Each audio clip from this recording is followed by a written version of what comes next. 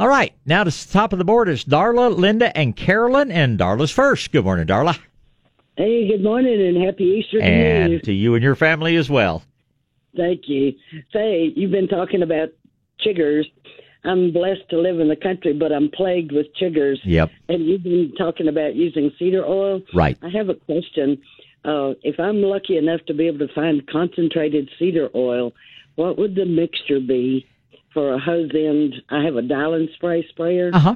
I would use about a somewhere between a tablespoon and an ounce per gallon, depending on the strength of your cedar oil. It's I know cedar side is one of the more common liquids. Medina was talking about making a cedar oil product. I haven't seen it on the market yet, but if it is very diluted, I'd be using an ounce per gallon. If it's stronger, I'd be using about a tablespoon per gallon.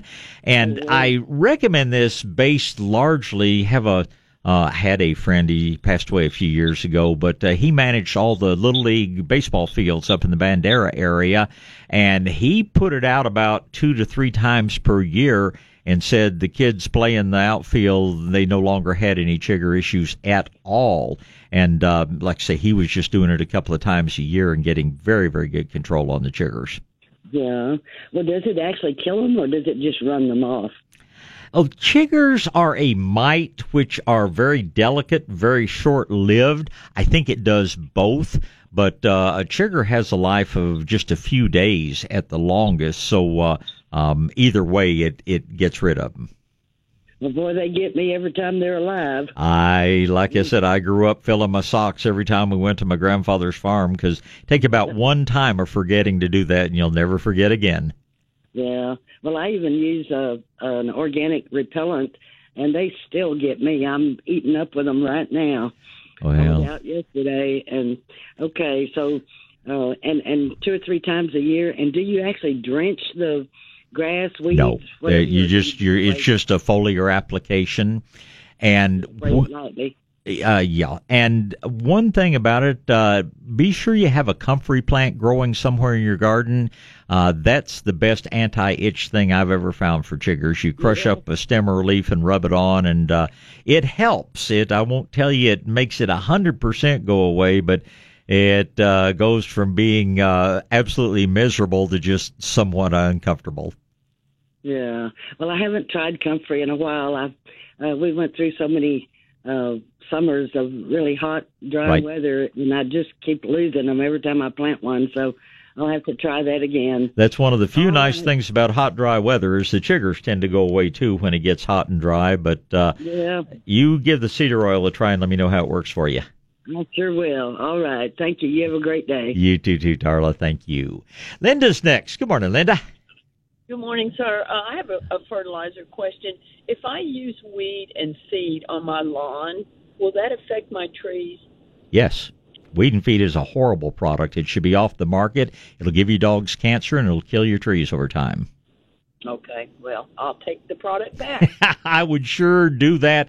And the research is out there, and Dr. Kirby can certainly speak to that a little bit later in the show. But the herbicides, I mean, there are over 10,000 pending lawsuits against chemical companies now involving herbicides. And a weed and feed product sees everything except grass as a big weed. It might take a number of years to kill your trees, but it'll kill your tomato plants tomorrow, and it will weaken everything. It's my anecdotal observation that it also makes trees more susceptible to diseases like oak wilt, because most of the ranchers, farmers in my area that have severe oak wilt problems are the ones that get out and spray weed killers underneath their trees, and first thing you know, they seem to have oak wilt. And like I say, that's just an anecdotal observation, but it's been one that I've observed many times. So I hope you'll stay away from the weed and feeds. Yes, sir. And so what would be a good fertilizer then for my yard? Like a 29-0 something? No. When you're using a fertilizer with a very high number, those are synthetically derived nitrogen products, and they are so soluble and so transient that your plants are lucky if they get 10% of the nitrogen. So let's say you had a 29% nitrogen product, your plants are actually going to get about 2.9% nitrogen. If you use a good organic fertilizer, be it Maestro Grow, Nature's Creation, Medina, even though the numbers are much smaller, they might have 4% nitrogen in them. Because of the chemical state, cation versus anion, because of the chemical state of the nitrogen, your plant gets about 100% of the nitrogen. So I don't pay any attention to the numbers on the bags because a plant actually gets more nitrogen from a 4% product which has your nitrogen properly derived than they do from a 30% product that is basically a highly soluble chemical product, and that other 90% causes some severe pollution problems around the world. So look for names like Medina or Nature's Creation or Maestro Grow or Espoma. Those are all real good fertilizer brands, and even though the numbers may be lower, your plants will actually get more benefit from the fertilizer. And what about the weeds then? I'm sorry? Your phone's kind of breaking up. Does that impact weeds? The weeds do not seem to benefit as much from the fertilizer. Weeds are the weakest plants out there, and in most cases, all you need to control them is your lawnmower and a chance for your turf grasses to choke them out naturally. Everywhere I've used organic fertilizers, especially where I can follow it up with a little bit of compost, I'll have some weeds early in the spring, but by late spring and summer, I've got a virtually weed-free yard that's very low maintenance and very problem-free. All right. And what is the name of your nursery? Our nursery is called Shades of Green. Okay. Thank you, sir. All right, back to gardening and back to the phone lines, and Carolyn is first. Good morning, Carolyn. Morning. Good morning. Yes, I haven't talked to you in a long time. I'm about to plant my peppers and eggplant, and I wondered if they can be planted at the same depth as a tomato, or do I have to plant them at the same depth that they're in the pot? No, you should plant them more shallow. Tomato is one of the few plants in the world that will actually sprout roots up and down the stem. So eggplant and peppers should both be planted much higher. I was planting planting peppers this week myself, and this coming week I'll be planting eggplant. So I'm doing exactly what we're talking about. But no, you should not plant those deeper. Cabbage in the fall you can plant deeper just to hold it upright because it doesn't seem to have as many issues, but it does not form roots. I really can't think of anything other than tomato plants that really do root well up and down the stem. So you don't have to dig quite such a deep hole with those peppers and eggplants. Well, that's how I usually plant them, shallower. But talking to some people I know, they said, "Oh no, you can plant them deeper," and I thought, I'm not going to make that mistake. So I'll call Bob and see what he has to say. Well, it depends on whether. Planted them deep. Mm-hmm. Yeah, you don't want to just have an ordinary garden. You want to have a really, really good garden, and I'll bet you'll outdo them every time when you plant them shallow. Do it right. Yeah. Okay. And then another question. I have Fuyu persimmon that I've had this is the 5th year. The first 2 years, they were great. Mm-hmm. The third year, I noticed they made a lot of flowers. They had a lot of white flies, and that I treated for white flies, but all the buds fell off. And then I looked and saw that on the slope that I'm on, the soil had washed up, and I had no root flare. Right. So I exposed the root flare, but it was too late for persimmons that year. So then the next year, I had my roots all exposed and everything, and then I got twig girdlers. Oh, my gosh. That was a disaster. I didn't even know what they were till I Googled it and found out what I had. Yeah. So I trimmed them back, and last year I had it leafed out nicely. This year, I heard you mention something about maybe it's too cold to the buds might have frozen. Right. But I went out yesterday, and I have buds all over the tree. So, good. Okay, but the leaves are kind of light green. So is it a good time to fertilize them now? Absolutely. No, absolutely. When you're using a slow-released organic product, you can do it 365 days a year. Would have been better to do it 6 weeks ago before the leaf started, but the second best time is today. So do fertilize, as soon as you can. Let's back up to the twig girdlers for just a minute. As you may have learned, two things about twig girdlers: dispose of the twigs, burn them or get rid of them. And secondly is using beneficial nematodes periodically will stop that, because the life cycle is such that the twig girdler lays its egg in the bark in the end of the branch, then cuts the branch off. It falls to the ground, egg hatches, larvae moves into the soil. Over time, the cycle repeats itself. By getting rid of the twigs, you have removed the eggs, and by occasionally using beneficial nematodes, you've taken care of any larvae that are already in the soil. So I wish all the problems were as easy to solve as that one is. Oh, okay. Well, I did put some Has to Grow on yesterday because I thought I need to, but I threw some Medina granular around it, so I'm safe putting quite a bit of fertilizer around. You can certainly do that, and if it is really yellowed, I'd think about adding some magic sand or some green sand as well. Yeah, it's not real yellow. Yeah, the Medina granular already has some added to it, but and remember that warm weather is going to help. Chlorophyll is slow to move from what we call prochlorophyll A to form the actual chlorophyll molecule.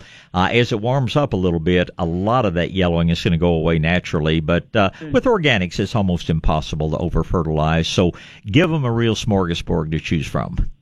Okay, and then a quick one.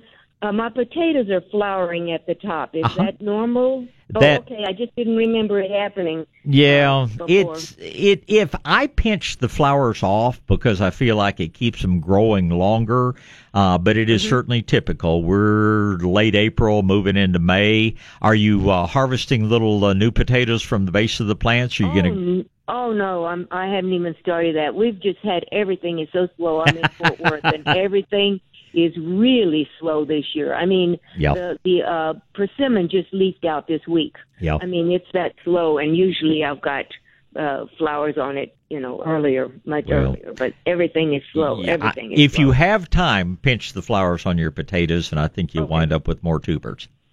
All right. Thank you very much. And happy Easter to you. Thank you. And let's go not quite that far north, but up Austin way. Good morning, Robert. Good morning, Bob. Can you hear me okay? I can hear you just fine, sir, and you sound like you don't have as much oak allergy as you did last time we talked. Much better now. Thank you. I have sent you a picture by text. And it took me a little while to open it, but I got it open in the last break, and I presume you probably want to talk about a bat house. It was probably a pretty big file. I'm sorry, I hadn't quite figured out how to send smaller pictures. I apologize for that. But for the listeners, it's not a straight trunk. It goes up about 4 feet, and then it takes about a 45-degree turn and goes up for 8 or 10 feet, and then up straight again. So my question before I get an arborist out here needlessly, that is, if you tell me it would be needless, should I be thinking about putting some sort of a support under that second bin just to, I mean, that's a feature of our backyard. Yeah. You know me and live oaks. It'd break my heart to lose it, but and of course, I don't know what you can tell from the photo, but I've got the trunk flare well exposed. Right. And when I was doing that, you may remember I asked you about cutting off the little tiny roots that are on the surface, on the opposite side from the way the tree grows. So anyway, in short, is that something that the tree might benefit from to help it resist a strong wind from the other side? I don't think it'll make that much difference. If I were going to do anything, it's really hard to support a limb like that. If you do have an arborist take a look at it, you could consider taking a little bit of the weight off out, further out on the limb. And that, of course, would put less stress on it. But live oaks are amazingly, they have a lot of tensile strength, so to speak, and you've watched them in a storm. They literally just thrash around, and that's why it's so hard to actually physically support them. I can't really tell if it really needs to have a little bit of the weight taken off of it, but that is the only thing I would do, and I'm not at all certain that that's really necessary.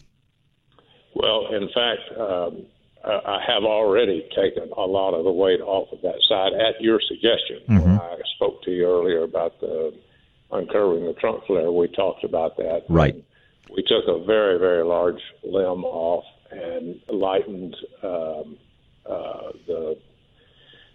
the weight of Sure. the foliage on a couple of the others, and the tree seems to be absolutely thriving.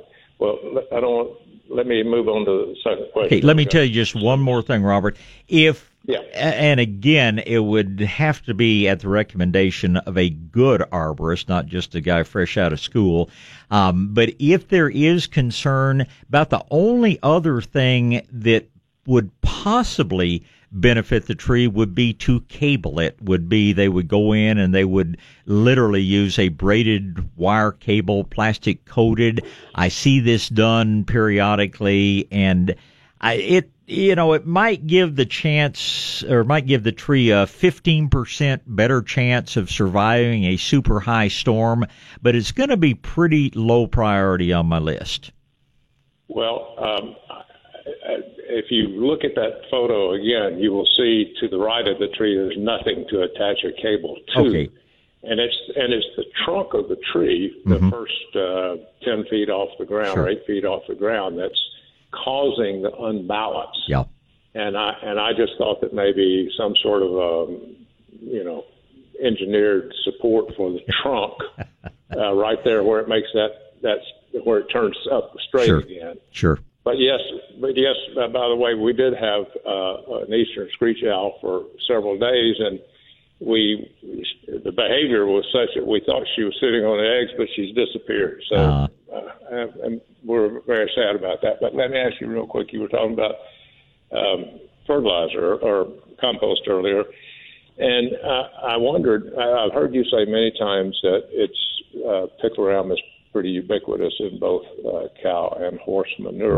Right. Are the bagged manures any better from the standpoint of the picloram issue? The better companies test the manure for picloram before they process it. I won't say everybody does, and if I were, going to be using a lot of it, I probably would do some of my own testing on it just by soaking in water and then finding a broadleaf weed to pour it over. But your better companies, your Nature's Creation, some of those, they're going to picloram test their manures before they put them into any of the compost products. But it is certainly less likely that you would ever have a problem with one of those products. I'm not going to say it's impossible, because that, until people figured out what was wrong, there were some big names that were sending out product that had the picloram in it. But today, I think your better companies are well aware of the potential problem and are really doing a pretty good job of testing before they put it into their product. And is the bag mature, let me put it another way, would the fresh manure, which you buy in bulk, be superior as a fertilizing agent to the bag material? Bag material. I use black cow. Sure. And it's material. It has no smell. It makes me wonder if it's got anything else. Well, it has very little nutrient quality. It has microbial life, and it has bulk added to it. But as far as, see, the thing about a cow versus a horse or versus a chicken, a cow is a very efficient processor of grass, and it's why a horse has to eat 3 times as much as a cow to survive, because the material passes so much more rapidly through its digestive system. This is why you can have weed seeds in horse manure and you'll never have it in cow manure, because it takes, from the time the grass goes into the mouth of the cow, it's a substantially longer period of time before it exits the opposite end. I guess that's about as nice a way to say it as I possibly can. And the cow has processed it so much more efficiently to the cow's benefit that there is by nature less active ingredient in the manure, so to speak. It's still high in good quality organic material, but most of the real nutrient has been processed out of it by the cow's unique digestive tract. All those stomachs, huh? Yeah. Well, that's very interesting. And I managed to get up and down Mopac, Loop 1, south of the lake several times a week. And as you know, those are broad-shouldered and a great big wide grassy median. And, of course, this time of year it's just an absolute delight with all the flowers. Right. And we have mostly bluebonnets and what I glibly call Indian paintbrush. I'm not sure what, and I'll get to that in just a second. But I had occasion to get off Mopac today, and I was sitting at a stoplight looking up close at these flowers.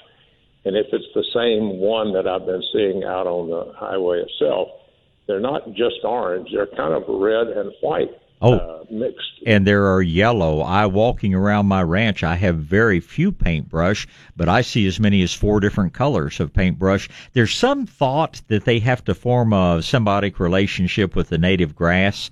I don't know if that is indeed true, but your Indian paintbrush does have several varieties as far as color goes. The seed is very, very tiny.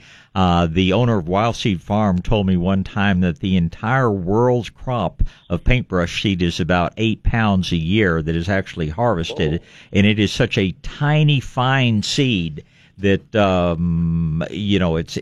it's not practical to harvest and plant on your own, but there are some color variants. But to the best of my knowledge, because of the tiny nature of the seed, nobody has ever perfected a strain of it that's going to be any color than that typical Texas salmon color that's most of the Indian paintbrush you see. Well, now, just in case I wasn't clear, this is red and white flowers on a single plant. Mm-hmm. Would that be Indian paintbrush? That's hard to say. It seemed a little higher to me. It seemed more like 18 inches high, 15, 18 inches high, and that's not what I think of it. I've not observed that, so I can't really say. It doesn't really sound like it, but without a picture, it'd be real hard to tell. Should have whipped my camera out. Last quick question. You should be very safe when you're out on that road in Austin traffic. So I was sitting at a stoplight. Okay, that's acceptable then. I haven't lived to be my age by being crazy. Right. Avocado trees. I've been reading about them. I understand there's type A and type B, and I guess they're self-pollinating in between. Mexican avocados, real quick question. I think you said y'all don't carry them. Is that right? No, we do carry them, but you're pushing the limits of their northern boundary to grow them in Austin. Until you build Susie a greenhouse that she can drag that tree into in the winter, I don't think it'd be a good investment. Okay. All right. Well, thank you for the guidance. And, Levon has just established his rightful place in my lap in Susie's absence. So, well, you give Levon a big pet for me and give Susie a big hug for me, and y'all have a happy Easter. Same to you, Bob. Thank you, Robert. So much. Certainly. Goodbye. All right, back to gardening. It'll be Sherry, Alan, Anna, and John, and Sherry's up first. Good morning. Good morning, sir. How are you? I'm great, thank you. How about you this morning? Good. Good. I'm good, except my roses are having an issue. Okay, what sort of an issue? I went out this morning to look at them because they're getting ready to bud everywhere, and there's little iridescent beetles inside the roses. And eating I don't the buds. know what they are. Yes. And I need to get rid of them. Well, I think that you will find, do you have a lot of roses? Do you have a few roses? I only have 3 bushes. Okay. But they're really budded out. Yeah. This year. There's the old garden glove thumb and forefinger method, which is certainly the most effective. I think you'll find the most effective and yet safe spray you can use on them to be a product out there called Spinosad soap. They don't like the soap, and the spinosad is as good a beetle killer as we have ever found. I mean, there's so many, literally, I think there are 500,000 different kinds of beetles at last count. But I find the spinosad to be the most effective thing to use against them, and I like the spinosad soap combination. You can buy it in a little ready-to-use sprayer that you just turn a little thing on top and start spraying. It's also available, as of about the past month, you can buy it as a concentrated mix your own, but with 3 roses only, I'm not going to go to the trouble of mixing it myself. I'm just going to buy that little ready-to-spray hand sprayer and get after them. Okay, do you know if what or who may handle that here in the Canyon Lake, New Braunfels area? I would try the Plant House. I'm pretty sure Weston has it over there. It's certainly available to them. They can certainly get it for you. It's available from all of our major distributors. It's, I think the brand name it's under is Natural Guard or something like that, which is a part of the Fertilome network. So he can get it for you, and he ought to have it on his shelf, and you can tell him I said so if he doesn't. Okay. But I'll bet he does. I'll bet he has it over there. Okay, great. Well, that was my question, sir. I appreciate it. Always a pleasure. Good to hear from you, Sherry. Thank you. Bye. Bye. Okay, Alan's turn next. Good morning, Alan. Good morning, sir. Good morning. Got an asparagus question. Okay. This is my 3rd year, and I started cutting it now. My question is, I've been cutting it every day. Yep. But when should I stop cutting it? How long has your asparagus bed been established? 3 years. Okay, and how long have you been cutting the asparagus? How many weeks? I guess maybe a good month. Okay, I'll give you another 2 weeks. I'll give you another 2 weeks to harvest, and then let it come out and start making foliage. Okay. Does it matter if they're, like, I'm getting some that's real fat? Is that, I mean, should I go ahead and cut them? Yeah. I've been cutting them. It's just as good. They are just as good, and there's certainly a little bit more bulk to them. The thing about asparagus is when you're harvesting it, you need to harvest every single little sprout that comes up. Otherwise, it will stop making many new sprouts. But different plants, and actually the male plants and female plants are separate plants, and sometimes there is a bit of a difference in the size of the shoots they produce. But if you close your eyes when you crunch down, you won't be able to tell the difference. Right.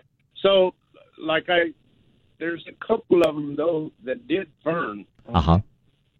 So, I'm leaving those. Yeah, if you feel like a plant is weakened, it's just the better established a plant is, because you're taking off the part that would normally become foliage. The more established, the stronger the plant is, the longer you can harvest all those shoots without setting the plant back. But if you feel that a plant has been compromised or weakened in any way, then yeah, you should probably harvest for a shorter period of time before you let it go ahead and make its summertime foliage. Oh, okay. Well, that'll do it. Then you get out and have a great Easter. Appreciate the call, Alan. Thank you, sir. Goodbye. All right, straight back to gardening and back to the phone line, and Anna's first. Good morning, Anna. Good morning. Happy Easter. And to you and yours as well. Oh, yes. I have my little puppy over here. She's racing and playing with her plastic eggs, and her little Easter bunny, she tore it up already. So anyway, she's a mess.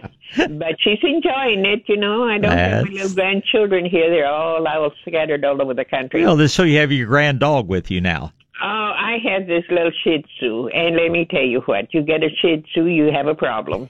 They love you, and they drive you nuts. But in a good way. Oh, yes. They don't let you sit still because you have to keep an eye on them. Like a naughty 3-year-old child. You know how they are. Only they never outgrow it. No, they don't. That 2-year-old might actually turn into a decent person, but Shih Tzus are always going to challenge you. Oh, God. I mean, I have had Shih Tzus before, but never like this Holy Terror.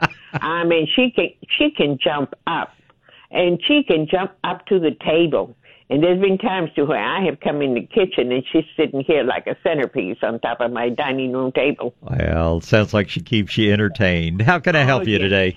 Anyway, the reason I called is that I have a friend that had cows and horses, and I asked him, I said, hey, save me some of that manure so I can put it on my front lawn. My front lawn has been neglected, and I have put wildflowers, and until the code compliance keeps bugging me and threatened to take me to court. So this year I didn't do it, I didn't have, now I have weeds. And so I asked him to save me some of that manure. Well, he brought me some horse manure. Now, what do I do with it? It's dry. So do I just spread it, or is it any good, or what? You treat it just as you would cow manure. It's likely to have a few weed seeds in it because, as I was saying earlier, the seeds actually go through the horse much faster than they would through a cow. But, if you've got a good stand of grass over there and wildflowers, the weeds probably are not going to be a significant issue. I would always choose cow manure just to avoid the weed issue, but you have it, you might as well use it. Now, I would ask about, what hay the horses have been eating. Has it been sprayed with any weed killers? Because, unfortunately, all of these manures from animals that eat hay can have that very bad herbicide called picloram in them. So before I put it out, I would ask if his hay has had herbicide sprayed on it, and if it has, I wouldn't use it. I guess you could put it on some grassy areas only because picloram doesn't hurt grass, but it would hurt tree roots. You just have to be very careful where you put it. But if it is good, clean hay that has not been sprayed, I just kind of spread that manure around. It's not going to be a real strong fertilizer, but it is going to add some organic material and overall be pretty good. Okay. My next question is, I have a lemon tree that I was doing so beautifully. It was full of blossoms and so forth, and then we had the cold spell. Right. And it has a number of leafless the leaves froze or whatever, and they fell off. And I have a lot of dead little branches scattered all over the tree. And the tree, the lemon tree normally has these dark green leaves, and here that tree does not. Well, be patient with it. Fertilize it. Give it a little time to grow out. Whether or not you give it a little haircut is up to you, but I very definitely be using some good liquid fertilizer on it. And don't be too impatient with it. This is an unusually cool spring, and you're not going to get those beautiful dark green leaves until we get into really warm weather, which is what the lemon tree likes. It's just bouncing back. Sounds to me like it's doing what most every other lemon tree in town is doing.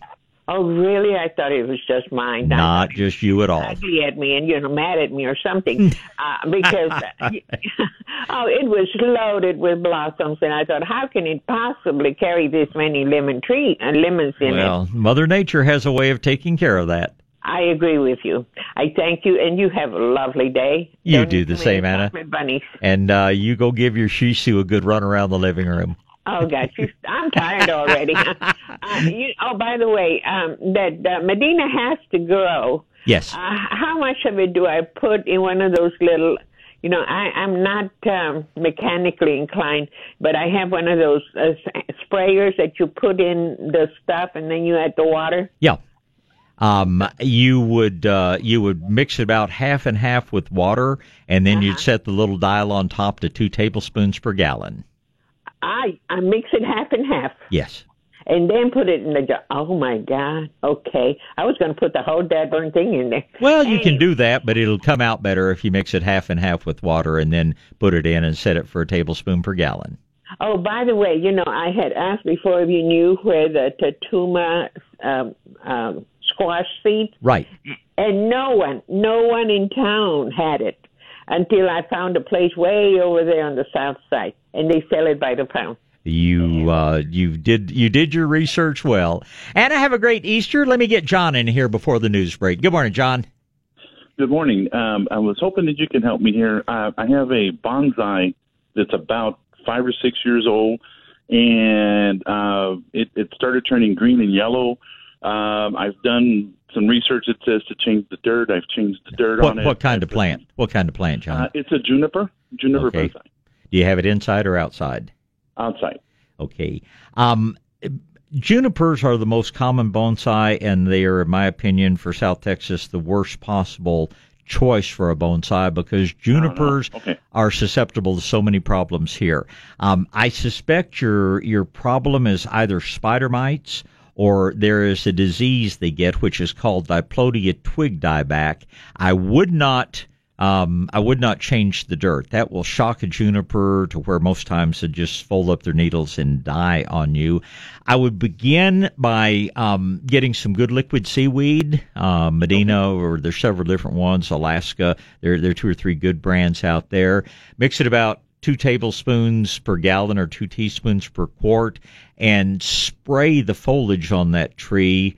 Continue to care for it as you have with good water and, of course, just a little organic fertilizer every now and then. But I would have that tree out where it's getting lots of sun. Watch your watering. Water very thoroughly when you water, but then let the soil get dry on the surface. I do that foliar spray, and I think it will probably come out for you, but I would do minimal, really invasive things like trying to repot it or trim roots at this point.